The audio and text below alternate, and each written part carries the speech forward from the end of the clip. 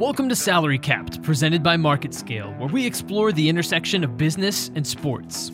I'm Tyler Kern, and each week we'll chat with the leaders, marketers, and inventors that are powering sports into the future. When an architect sits down to design the next great stadium, they're thinking about how to unite the athletes with the fans. It's not an accident that teams are named after cities and regions. The very idea of going to a game is a communal aspect and a way to feel closer with the people who bleed your team's colors. And the way that a stadium is designed has this communal aspect in mind, right?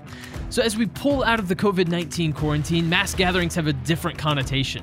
A stadium that was designed for mobility and ease of navigating now poses a potential health risk. I sat down with Matthew Burchell of Borough Happold to discuss how they're running people flow modeling to determine how to balance new occupancy needs with business imperatives. All right, joining me now on Salary Capped is Matthew Burchell. He's the global head of sports and entertainment for Borough Happold. Matthew, thank you so much for joining me today. Thank you very much. It's a pleasure to be here. Absolutely. It's wonderful to have the opportunity to talk to you today. And as teams begin to reopen from the COVID-19 shutdown and leagues begin to explore, hey, can we allow fans back in? What is that going to look like? I know a couple of European soccer leagues have floated that idea as potentially something that could happen in the near future. And I know in the state of Texas, where we live in the United States, that's something that our governor has put forward as stadiums are going to be allowed to have 50% occupancy. So as we look at this future, how can teams balance occupancy restrictions with also the goal of having fans in and generating revenue in that way? Well, it's a very complex picture, and it's very, very different for each individual sport and each individual market around the world. That there's no one size fits all. Fundamentally, sport is a business. It's an entertainment business, and it's one that people have missed throughout lockdowns and throughout suspension of various events. And there's a good drive to get that up and running again, both in terms of getting the commercial revenues, the economies running, but also in terms of morale for various populations. Now, you have to balance all the economic side with the public health issues, obviously. And in some countries, they'll be able to open with almost no restrictions at all. Now, in the United States, in the United Kingdom in particular, for the time being, they will have to look at either playing games with no fans in at all or playing matches with restricted capacities. Now, I know for the Premier League, for instance, and it's the same for the Bundesliga in Germany and most of the other European soccer leagues, opening a venue for a professional game with only partial capacity is actually more challenging from a business case than actually opening it full or with none. So in their cases, that they would probably choose, rather than have, say, 20, 30% of fans in a venue, not to open at all. And that gets into the root of the problem, really. How do you get some fan engagement with players? So you need some fans actually within that venue. How many can you get in, and what's the critical mass? And how can you therefore maximize the safety and the experience and the revenue and look after all those things at once? So one of the key aspects you need to look at is how many people can you get in and how will that affect their experience. Now, most soccer venues and most NFL venues and so on might have capacities in the region of 40,000 to 70,000. Now, if you're observing most of the social distancing regulations that are currently in place around various countries, 6 feet, 2 meters, or whatever, you're probably going to be limited to around a quarter of your capacity. In some cases, you could go slightly more. In other cases, slightly less. Now, that is going to create a lot of challenges because it costs you a lot of money just to open the venue. And secondly, even at that capacity, people's experiences are going to be substantially compromised.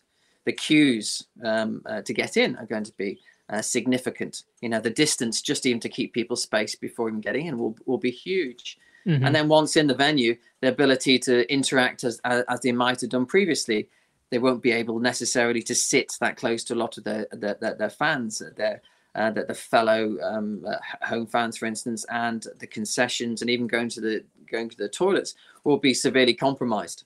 So you need to look at that in the whole. How do you operate the venue? And how might you actually change the configuration of it to actually optimize both the experience and the revenue? So, what kind of analytics can you collect, and what kind of data can you bring forward when it comes to how teams and leagues should go about making these types of decisions, whether it's on capacity or the movement of human beings within a venue? What kinds of things can you provide that are beneficial to teams when it comes to making this decision? Okay. One of the ways that to look at this, I think, is almost a mirror image of how you actually commission and open a venue in the first place. It is traditional to open venues to get licensing in a series of stages to demonstrate that it is safe. And that ultimately, I think, has to be the case for soccer, MLS, Premier League, whatever, and most of the professional sports.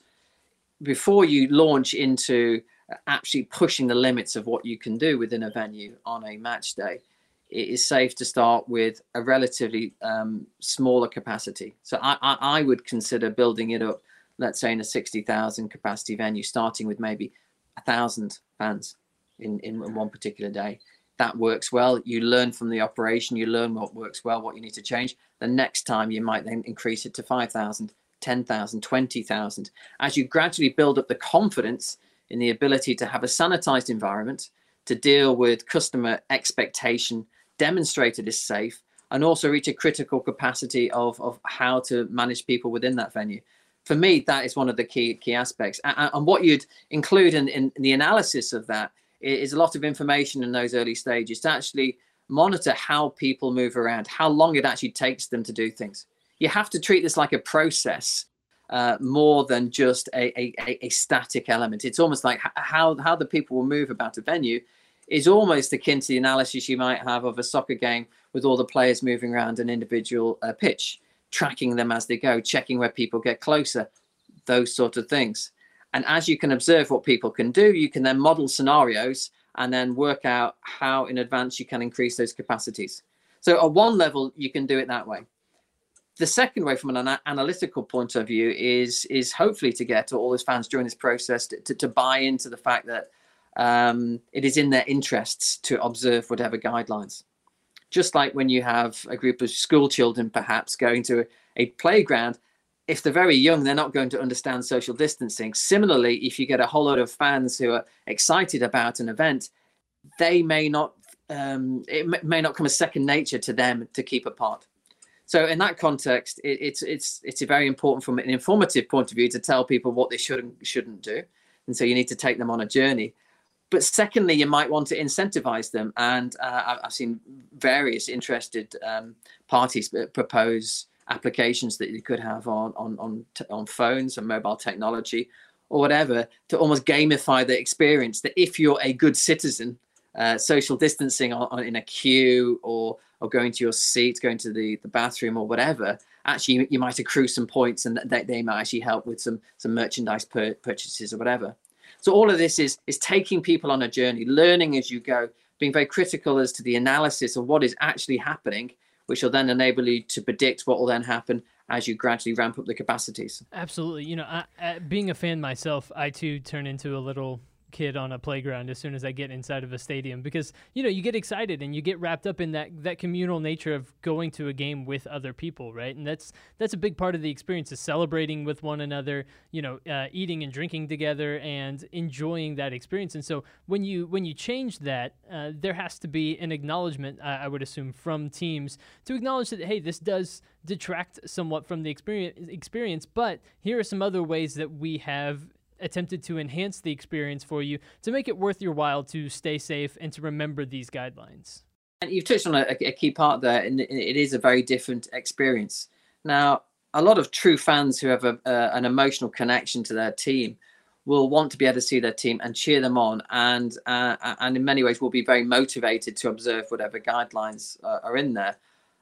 Perhaps for the casual sports fan who would go to a one-off event might experience a very, very different experience. And I know a lot of operators, particularly of entertainment arenas, are very concerned as to the damage that a different experience might do to their brand. It might take their views to go back in the future to other things. So in a lot of cases, they're almost thinking, we will open with a full normal experience or not at all. Now, obviously, however long restrictions are in place will govern how long that stance will last, but it is a very significant one. The other thing to remember, obviously, is also everyone will have to follow whatever legislation is in place. So as a bare minimum. So as a venue opens in a particular state, in a particular country, there'll be regulations that it'll have to adhere to, and that'll be a minimum level. I believe that a whole load of club owners and operators will have to go beyond that. Actually, think beyond just the pure regulations. It'll be very difficult, for instance, for an operator to get appropriate insurance for an event or a stadium now. And I understand quite a few are slightly worried about class actions that might be brought against people who might get infected at various events or things outside of their control. And it's important as a collective to buy into that and understand there are risks. We're going above and beyond. We're building up confidence with these people and then going on a journey. As part of all of that is actually what is the right thing to do from a sociological point of view, from an economic point of view, and obviously very importantly from a health point of view. And social distancing, which is one of the main drivers that we currently have for capacity in venues, is actually a relatively crude element in terms of controlling spread of infection. You need to look at the whole range of things, from air quality through sanitization of all contact surfaces and so on. But also, I think what will be the key element in enabling venues to open in the future will be people almost having passports or papers that will verify that they've recently had a test. For instance, festivals in the United Kingdom for next year are considering just such an application whereby people can apply for tickets for an event, but that they will only be allowed in if they're able to demonstrate through electronic means that they have had a test within, let's say, the last 7 days. That puts a lot of pressure on a testing system, but if countries are up to speed with it, then you can actually imagine, therefore, not having a compromised experience within a particular event. It just means the onus then is on people to stay safe beforehand, to observe all the measures in traveling there, to actually be responsible, have testing, and therefore be able to demonstrate that you're okay. And if you can do that, I think you will then be able to get significantly above the capacity limits that social distancing currently requires. So we've mentioned the stadium context, obviously, and that's huge for sports organizations and for leagues around the world and teams that would like to have fans back in the stands. And we've talked at length about how they can make that happen. But are there other applications that could benefit from this same mindset and this same idea, be it shopping centers or places like that, where there can be reduced capacity, but they can do it in a smart way? Yes, absolutely. I mean, there's... you've got the sports industry, the entertainment industry, and then you can actually go further into retail, aviation, and so on. A lot of the principles about isolating people, creating a sanitized environment, informing people, and then operating venues in a certain way can operate in any environment at all. A lot of that comes through, as I said, the information, observing what currently happens in a test environment, then being able to optimize your systems, your processes, and then adapting what you do to enable increasingly wider amounts of people to do certain things. I know the aviation industry is going to look to gradually scale up what it does, and this whole process of moving large people around, both in the large public assembly buildings like terminals themselves, but also planes, is wholly appropriate. Similarly, when you look at all the way from large sports and entertainment venues down to smaller ones, the challenges will be largely the same, in that you just have to keep people safe and environment very, very well sanitized, but ultimately look after both the experience and the health of people at the same time. So moving forward from this, what do you think that teams and organizations will learn from a sporting sense, just in terms of how to keep people safe? And how do you think things will move forward? And how do you think maybe things change permanently after this situation? And maybe our new normal becomes something that doesn't look exactly like what things were like before this all started? Sure, absolutely. Well, as I alluded at the start, it's not really possible to observe social distancing in any venue and have massive capacities. So that isn't a problem that you can solve through operation or design. However, what you can do is, in environments knowing that there could be increased awareness of hygiene issues, have much higher standards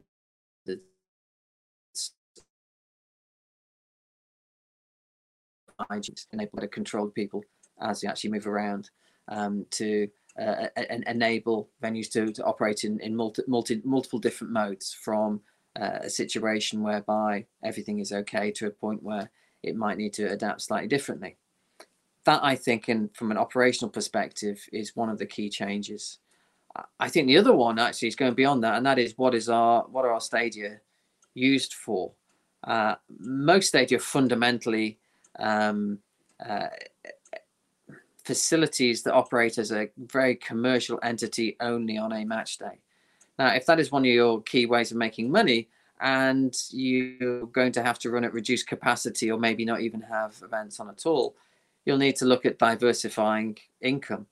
And I know particularly soccer stadia around the world are looking at a very different model in the future, whereby rather than start with a stadium and see what commercial things they could squeeze in, perhaps the alternative approach is to have a more diversified model where they look at the whole precinct that the stadium fits on, starting with the commercial business case, a diverse business case that could include a wide variety of uses, and stick a stadium on top of that. And I think what we'll see is an acceleration of that change in brief for stadium design going forward. There will ultimately be, I believe, a massive drive for people to want to be together in the future. So I predict the market for sports stadia and major events will be increased. And so the desire for people to be there and for the push for stadia is going to be very, very strong for the foreseeable future. It's just that I think those venues will have to work harder for the fans and work harder for the owners. Absolutely. Well, it's a fascinating time, and it'll be very interesting just to see how things change and how teams and leagues adapt to regulations and to everything going on in the world to keep their fans safe, and also to, obviously, you recognize teams and leagues have to make money. They are money and revenue generating machines, and that's something you alluded to off the top, is that that's necessary. And so it'll be very fascinating to see how those two worlds combine moving forward, and it's been fun to discuss it and to see how you're a part of that. Absolutely.